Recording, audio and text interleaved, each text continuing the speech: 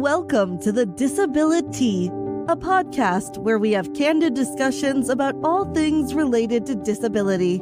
Short-term, long-term, financial claims, impact on other areas of life, causes in the workplace, and more, with your host, attorney Anjel Burgess. You can find this show at www.disabilityhelpline.com and on YouTube, Facebook, LinkedIn, Apple Podcasts, Spotify, Google Podcasts, Stitcher, and more. Now here's the host of the DisabiliTEA, Anjel Burgess.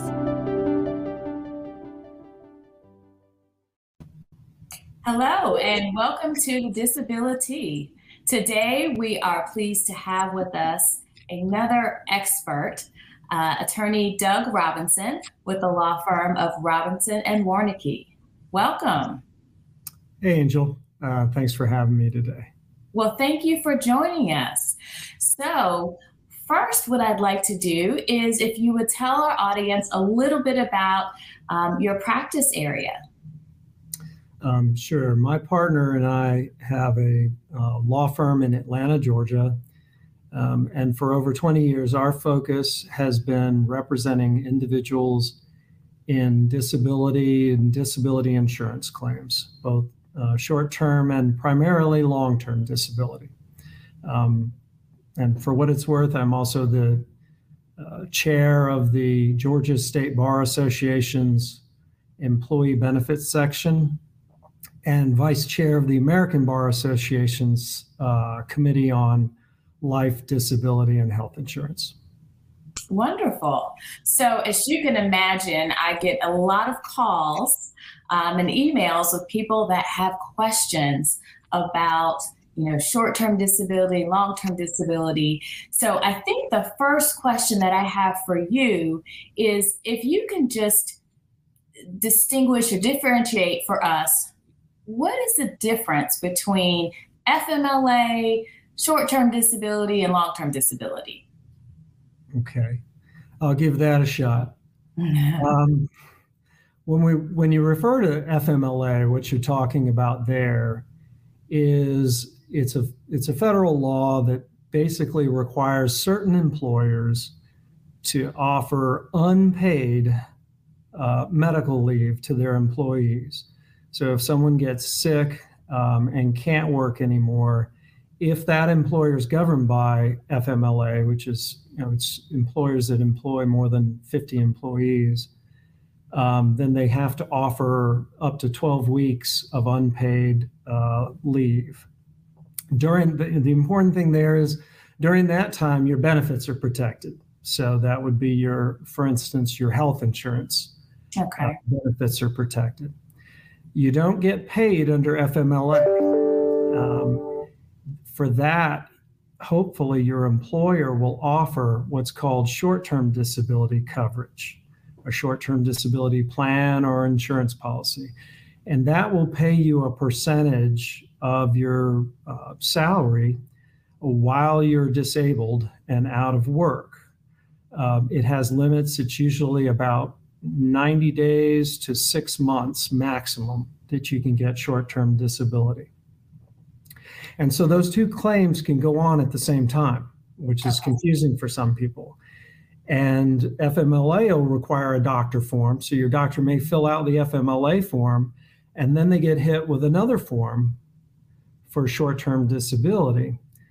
And just because your FMLA is approved doesn't necessarily mean that the employer, or more likely the insurance company that's helping the employer or insuring the benefits, is going to approve the short-term disability. It's usually going to get a little more scrutiny because there's money involved.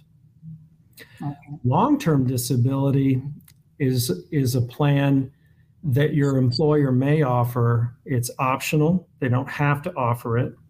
But if they do, it kicks in when your short-term disability runs out. And it also will pay a percentage of your former salary. The thing about long-term disability is if you qualify for it, you'll continue to get benefits after your employer terminates your employment because you can't come back to work. Okay. All right. So what is the difference then between the long-term disability benefits and my world, which is Social Security disability benefits? Explain things on your side. Yeah. Well, there's a lot of them, but so let me tackle what I think are really from my side, what the most significant differences are. Okay. And the first is with Social Security disability benefits, it's a government benefit. And so you're going to have an independent, impartial third party making the decision as to whether or not you're approved for Social Security disability benefits, whether that's an administrative law judge or someone else within the administration. With long-term disability benefits, almost always those are going to be insured benefits. It's part of a group insurance policy. And what's significant there is that the same insurance company that has to pay you benefits if you're approved is also the insurance company that's going to decide whether or not you get approved. And so that poses a conflict of interest.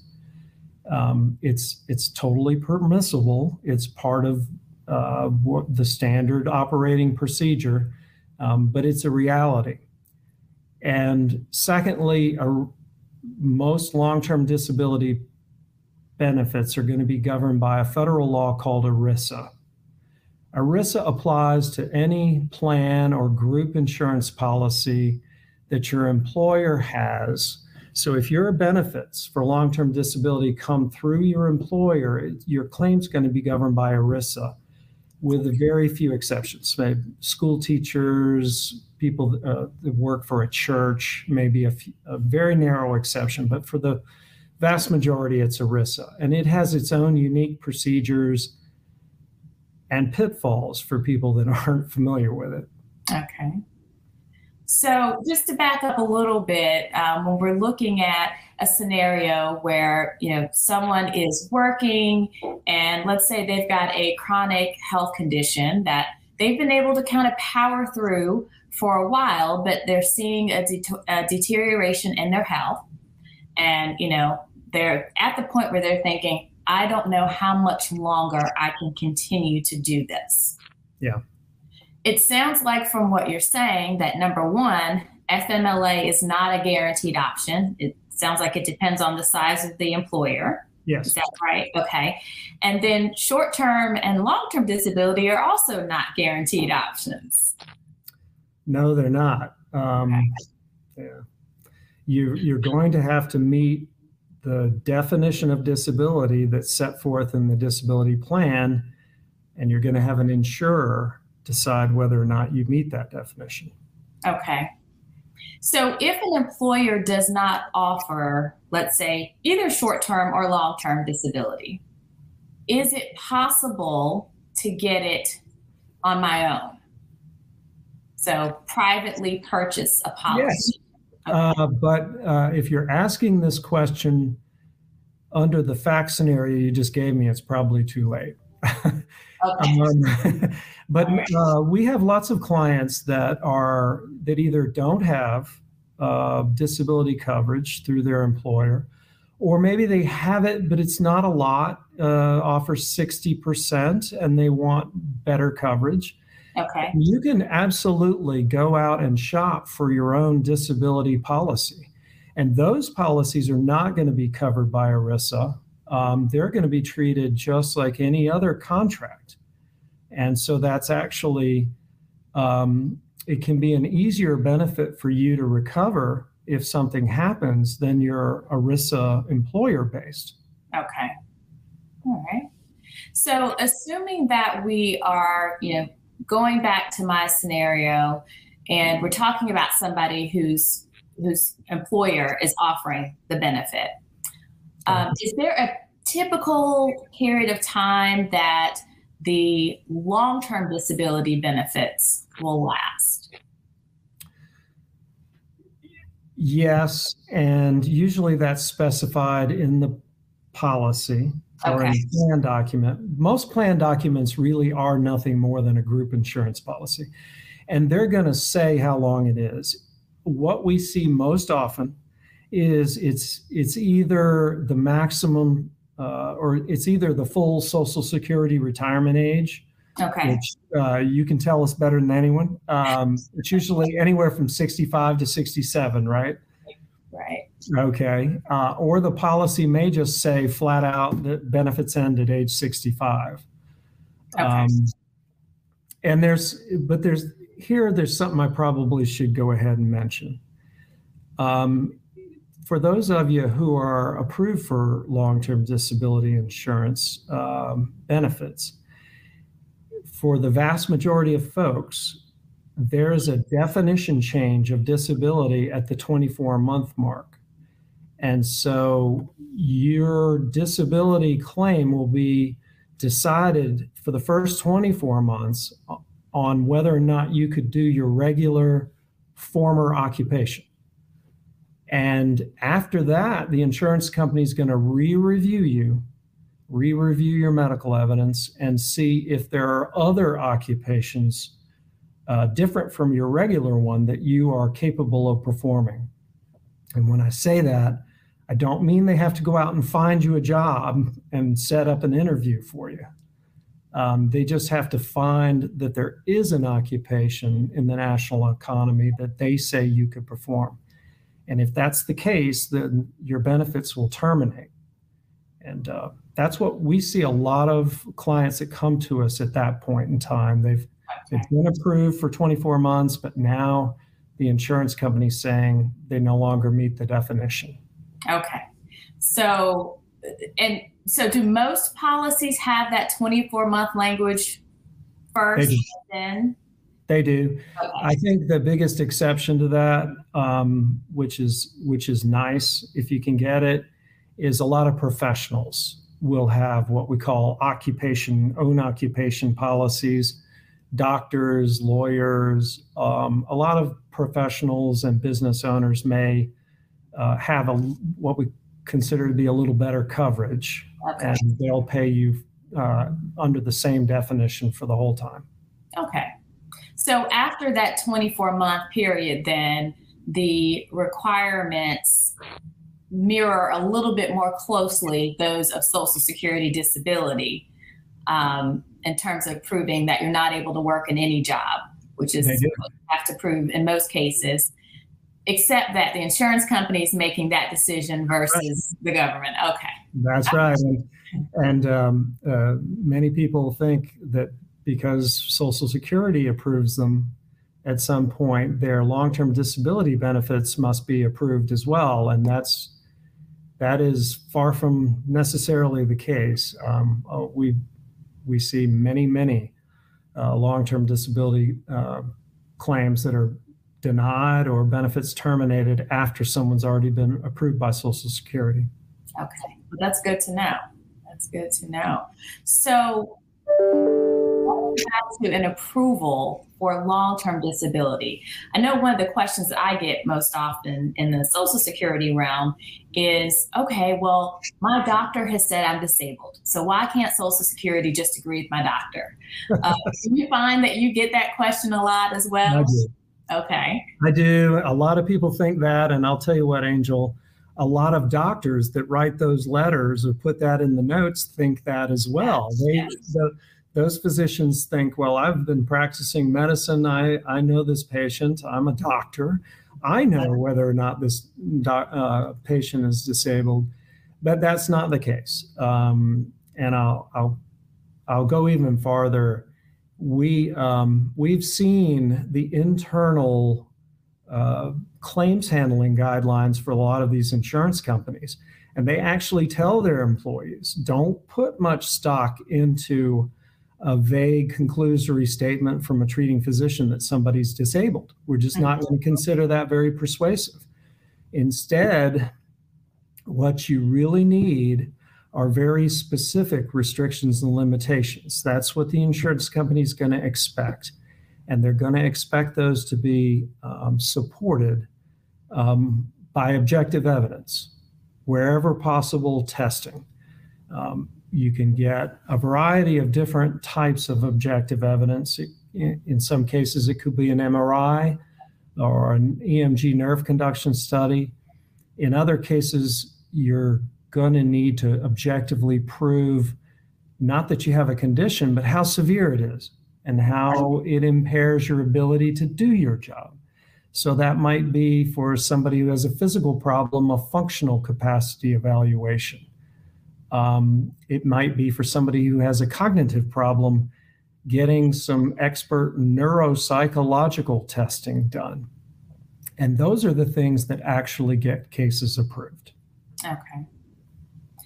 Now, what about situations where there's more of a mental health component? So depression, anxiety, bipolar disorder, how are those cases handled or approached in terms of, we don't have objective evidence similar to, an EMG or an MRI. So how are those cases viewed when there are no tests that a machine can perform to confirm the diagnosis or the severity?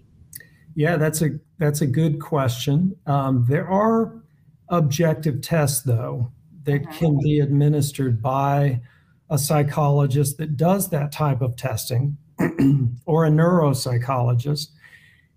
I would say that, to me, they're not quite as objective as a cognitive test. Right. But there are standardized questionnaires, for instance, symptom questionnaires that a psychiatrist or psychologist usually can administer that will give you a level of objectivity in dealing with the severity of your symptoms.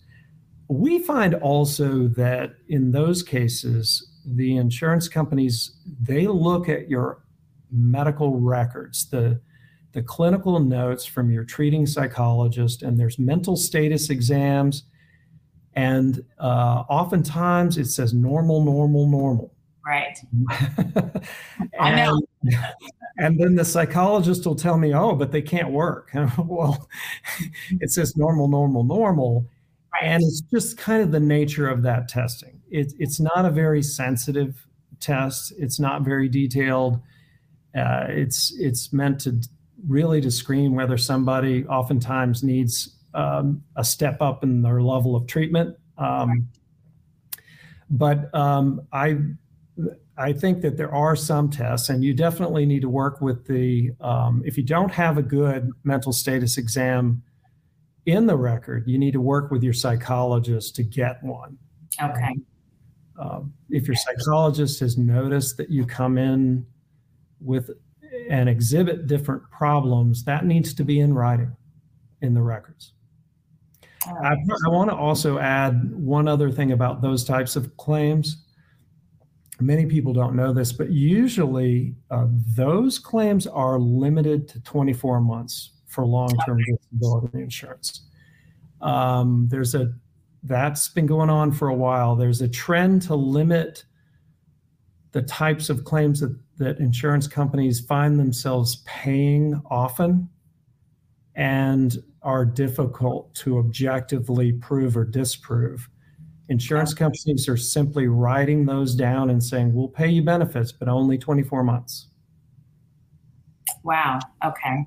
Are there any other conditions that come to mind that are similar that insurance companies are now trying to limit to the 24 months? It depends on the insurance company, but we definitely have some, like the Standard and MetLife.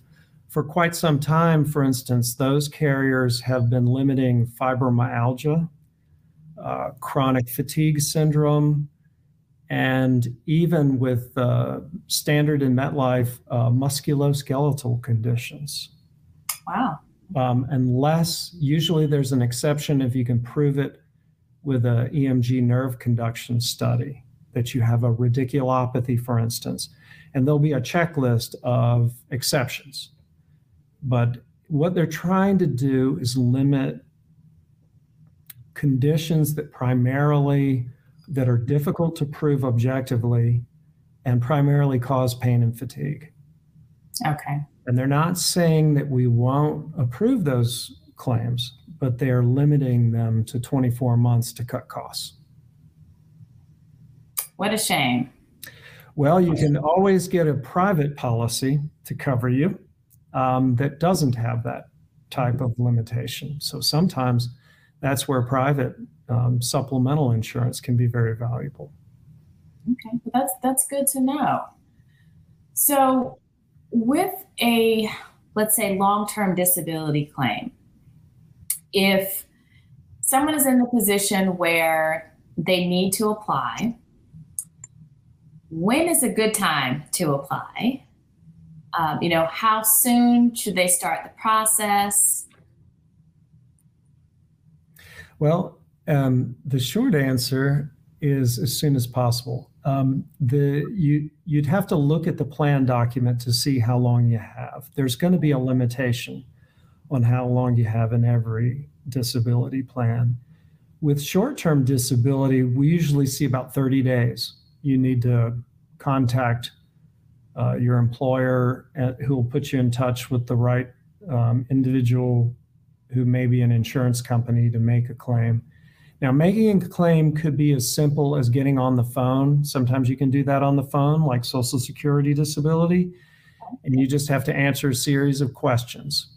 And then what's going to happen with your claim is you're going to have to get a treating physician fill out a form reporting your disability. And usually you have 30 days, sometimes up to 90 days for short term. And then the same for long term, we usually see 90 days, but you should look at the policy. And if you can't make a claim for some reason for long term in that 90 days, a lot of policies do have a provision. So for instance, you're in a coma, or you are hospitalized with a mental illness. Those policies a lot of times will say you can have up to a year if you can show that it was unreasonable for you to make a claim. Here, there's one thing I want to add, a little pitfall for folks to be aware of, and that's whoever handles your short-term disability claim may not be the same insurance company that's handling the long-term. So a lot of times if you're approved for short-term disability benefits, or if you've made a claim, that same insurance company will then just transition you to long-term if you're still disabled, but not always.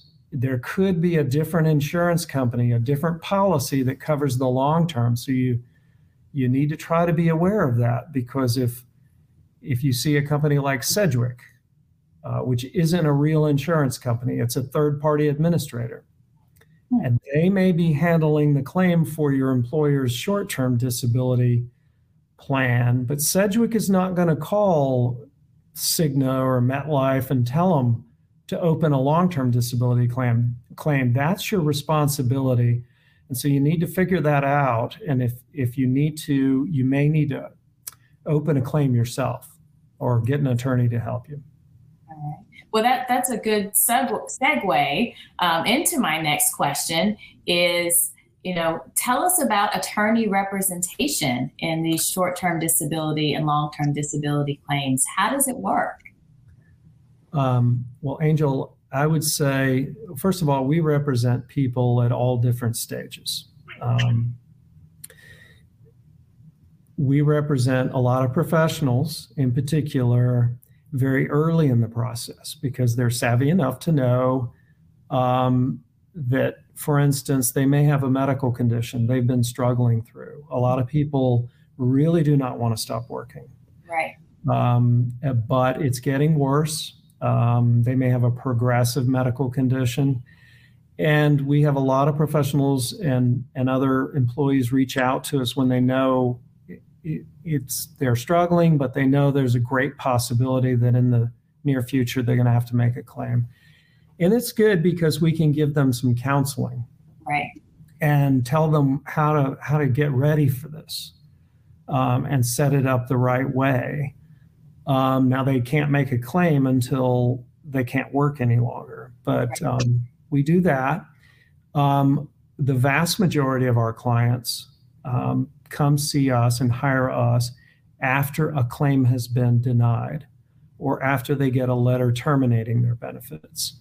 Okay. Now, under ERISA, so if it's an employer-based coverage you have, then your whoever the insurance company or other administrator is has to give you a right to appeal if they terminate your benefits or deny your claim. Okay. That's what we call the administrative appeal. It goes back to the same insurance company, and they have a different department look at it. This is when we are most commonly hired, and that's when we should be hired if you want an attorney, and I'll tell you why. Because some folks wait until the appeal's decided against them. Oh. And then they get a letter for the very first time, because until that point, an insurance company is not going to tell you you can have a representation, you can have a lawyer represent you. They're not going to tell you that in the letter. And you may not know it. And if you wait until the appeal's denied, it limits what we can do. Your appeal is your last opportunity to create a supporting record for your case. Once the appeal's denied, you can file suit in federal court. The judge will not look at anything new, Wow. only what you submitted to the insurance company during the appeal. And so a lot of times the best way a lawyer can help you, in addition to just being your advocate, is helping you understand what's missing from your file. Why have you not proven your case yet? If you're disabled, if your illness is keeping you from working, how do you prove it? Right. What objective evidence could you obtain? And the lawyer, at that point, see, we can help people develop a strong record that either gets their claim approved or creates a record for when they have to file suit. The judge can look at it and decide that their claim should have been approved. Okay. So how are attorneys paid in these type of cases? There are different options. For most people, I would say once your benefits have been terminated or your benefits have been denied, you're no longer employed, you're not getting a salary, most people don't have the income to pay a lawyer as you go. Right. And so the lawyers that do what we do offer a contingency fee arrangement where they will not charge you anything out of pocket unless they're successful in helping you get your benefits established. And at that point, the contingency fee is a percentage of the benefits. Now, for some clients, paying by the hour is the better option. For individuals that have very large policies, for instance, or who just feel like they want counseling, and a lawyer can come in and help them up front and keep them from having their benefits terminated, a lot of times the best option for those folks is just to pay the lawyer by the hour. And we offer both. Okay, that makes sense. So if you would share with the audience any do's and don'ts or any tips that you wish people knew before they called you that help to kind of ward off some of the pitfalls that you've told us about earlier. Yeah. Well, we talked about a lot of them, so just remember what we talked about. Number one, remember that your appeal, I would tell people that when you get the letter giving you an opportunity to appeal, don't just jump the gun and send a letter saying, I'm appealing. That can be a big mistake because the insurance company under ERISA has a certain period of time to decide the appeal. Okay. And if you don't submit any new evidence with your letter saying, I hereby appeal, you may think you're being very diligent. And it's reasonable for you to think the best thing to do is to immediately tell them, I want an appeal. The best thing to do is to say, I'm appealing, but I want more time. Okay. So don't start the appeal review until I tell you to. You have 180 days, so 6 months from the time your claim is denied or your benefits are terminated, to submit an appeal. Make sure that the insurance company knows you want the record to stay open and for them not to start the review, because if they just jump the gun and issue that appeal denial letter, that's going to close your record. And that's going to keep you from getting the evidence that you may need. Another bit of advice I would give everyone is that it can be difficult in these cases to continue to get proper medical treatment. It can be the single hardest thing. Your insurance benefits will likely terminate after FMLA runs out. Whenever your employer decides you're not coming back, they're going to terminate your employment. And so whether you're approved for long-term disability yet or not, you need to keep seeing the doctor, because these policies have a provision in them always that requires you to be getting appropriate medical care to qualify for benefits. So you can be in between a rock and a hard place. Mm-hmm. And a lot of times we have clients that lose their health insurance, and for those who can get on a spouse's insurance plan, that's usually the best option. Okay. Others may want to do some COBRA, which is pretty expensive, and short-term solution. That's an option to stay on your own plan. And then for a lot of folks, you want to go on the exchange and get your own health insurance if you can't afford to pay your doctors as you go.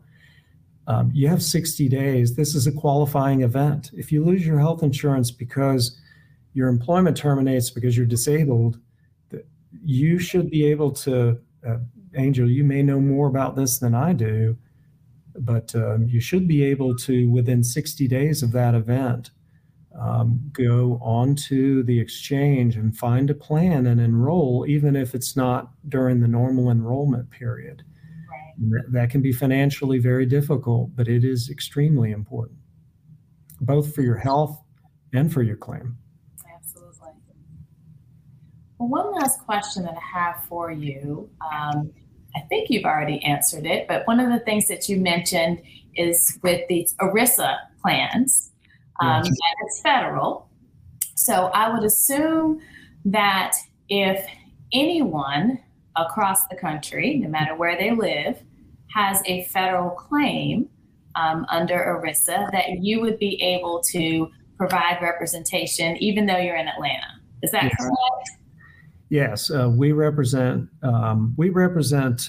folks across the country, and when a claim is denied, despite our best efforts on appeal, which we like to think is rare, and we have to file suit, what we do is we associate local counsel. I have a network of attorneys across the country that handle the same types of cases I do, and I get admitted what's called pro hoc vici, a Latin term. I think it means friend of the court. But I can be admitted pretty much anywhere in the country to represent my clients. Okay, wonderful. That is good to know. And I know I said that was my last question, but I had one more. So do you find that with most disability claims that there is also a requirement that an application for Social Security disability be filed as well? Yeah, that's a great question. And it surprises a lot of people. A couple aspects of that. First of all, yes, most of these policies, private policies, the individual policies that aren't insured through your employer, they're not group policies. They're just, you are the named insured and you purchase the policy on your own. A lot of times those Social Security is not relevant to those policies. And so you can get benefits without it, without applying. With the group policies, the vast majority, the coverage you get through your employer, they're going to require you to apply for Social Security disability. And so you can do that as soon as possible. And there's a couple things to know. First, if you don't apply for Social Security, or if you choose not to pursue an appeal, you might apply for it, it's denied at the first stage, and you just let it lie, and you don't file your appeal, an insurance company can reduce your benefits that they're paying you under the long-term disability policy that you have. They can estimate what your Social Security benefits would be if you had filed and if it had been approved, and just start reducing your benefits. And that's the worst case scenario for you. And so you want to apply for Social Security as long as you're pursuing the appeal process. The long-term disability policies will typically say we won't reduce your benefits. Okay. Now, once you're approved for Social Security, there is an offset. And so the insurance company will come in and reduce your benefit and ask for a reimbursement from some of your back pay for Social Security. Okay.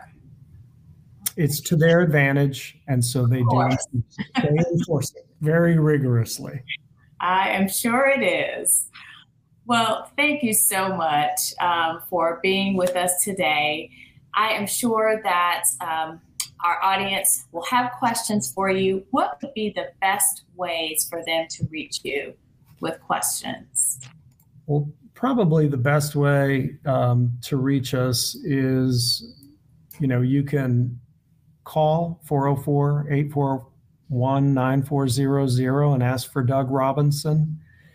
You can send me an email to my private email if you like, d.robinson@ewrlawfirm.com. You can also visit our website at www.disabilityinsurancelawfirm.com. All right. Well, once again, thank you very much, Attorney Doug Robinson, for sharing your knowledge with us today on disability, kind of I like to say the companion side to Social Security disability, talking about long-term disability and short-term disability benefits. This has been an episode of the DisabiliTEA. I hope that you all found this information to be helpful. You can visit us on various formats. You can visit us on YouTube. You can also listen to us on Spotify and many other audio formats. And in the meantime, take care. Thank you again, Attorney Robinson, and we will see you next time. You've been listening to the DisabiliTEA with Anjel Burgess. Thank you for your positive reviews, comments, and sharing the show with others. You can catch prior episodes at www.disabilityhelpline.com and on YouTube, Facebook, LinkedIn, Apple Podcasts, Spotify, Google Podcasts, Stitcher, and more.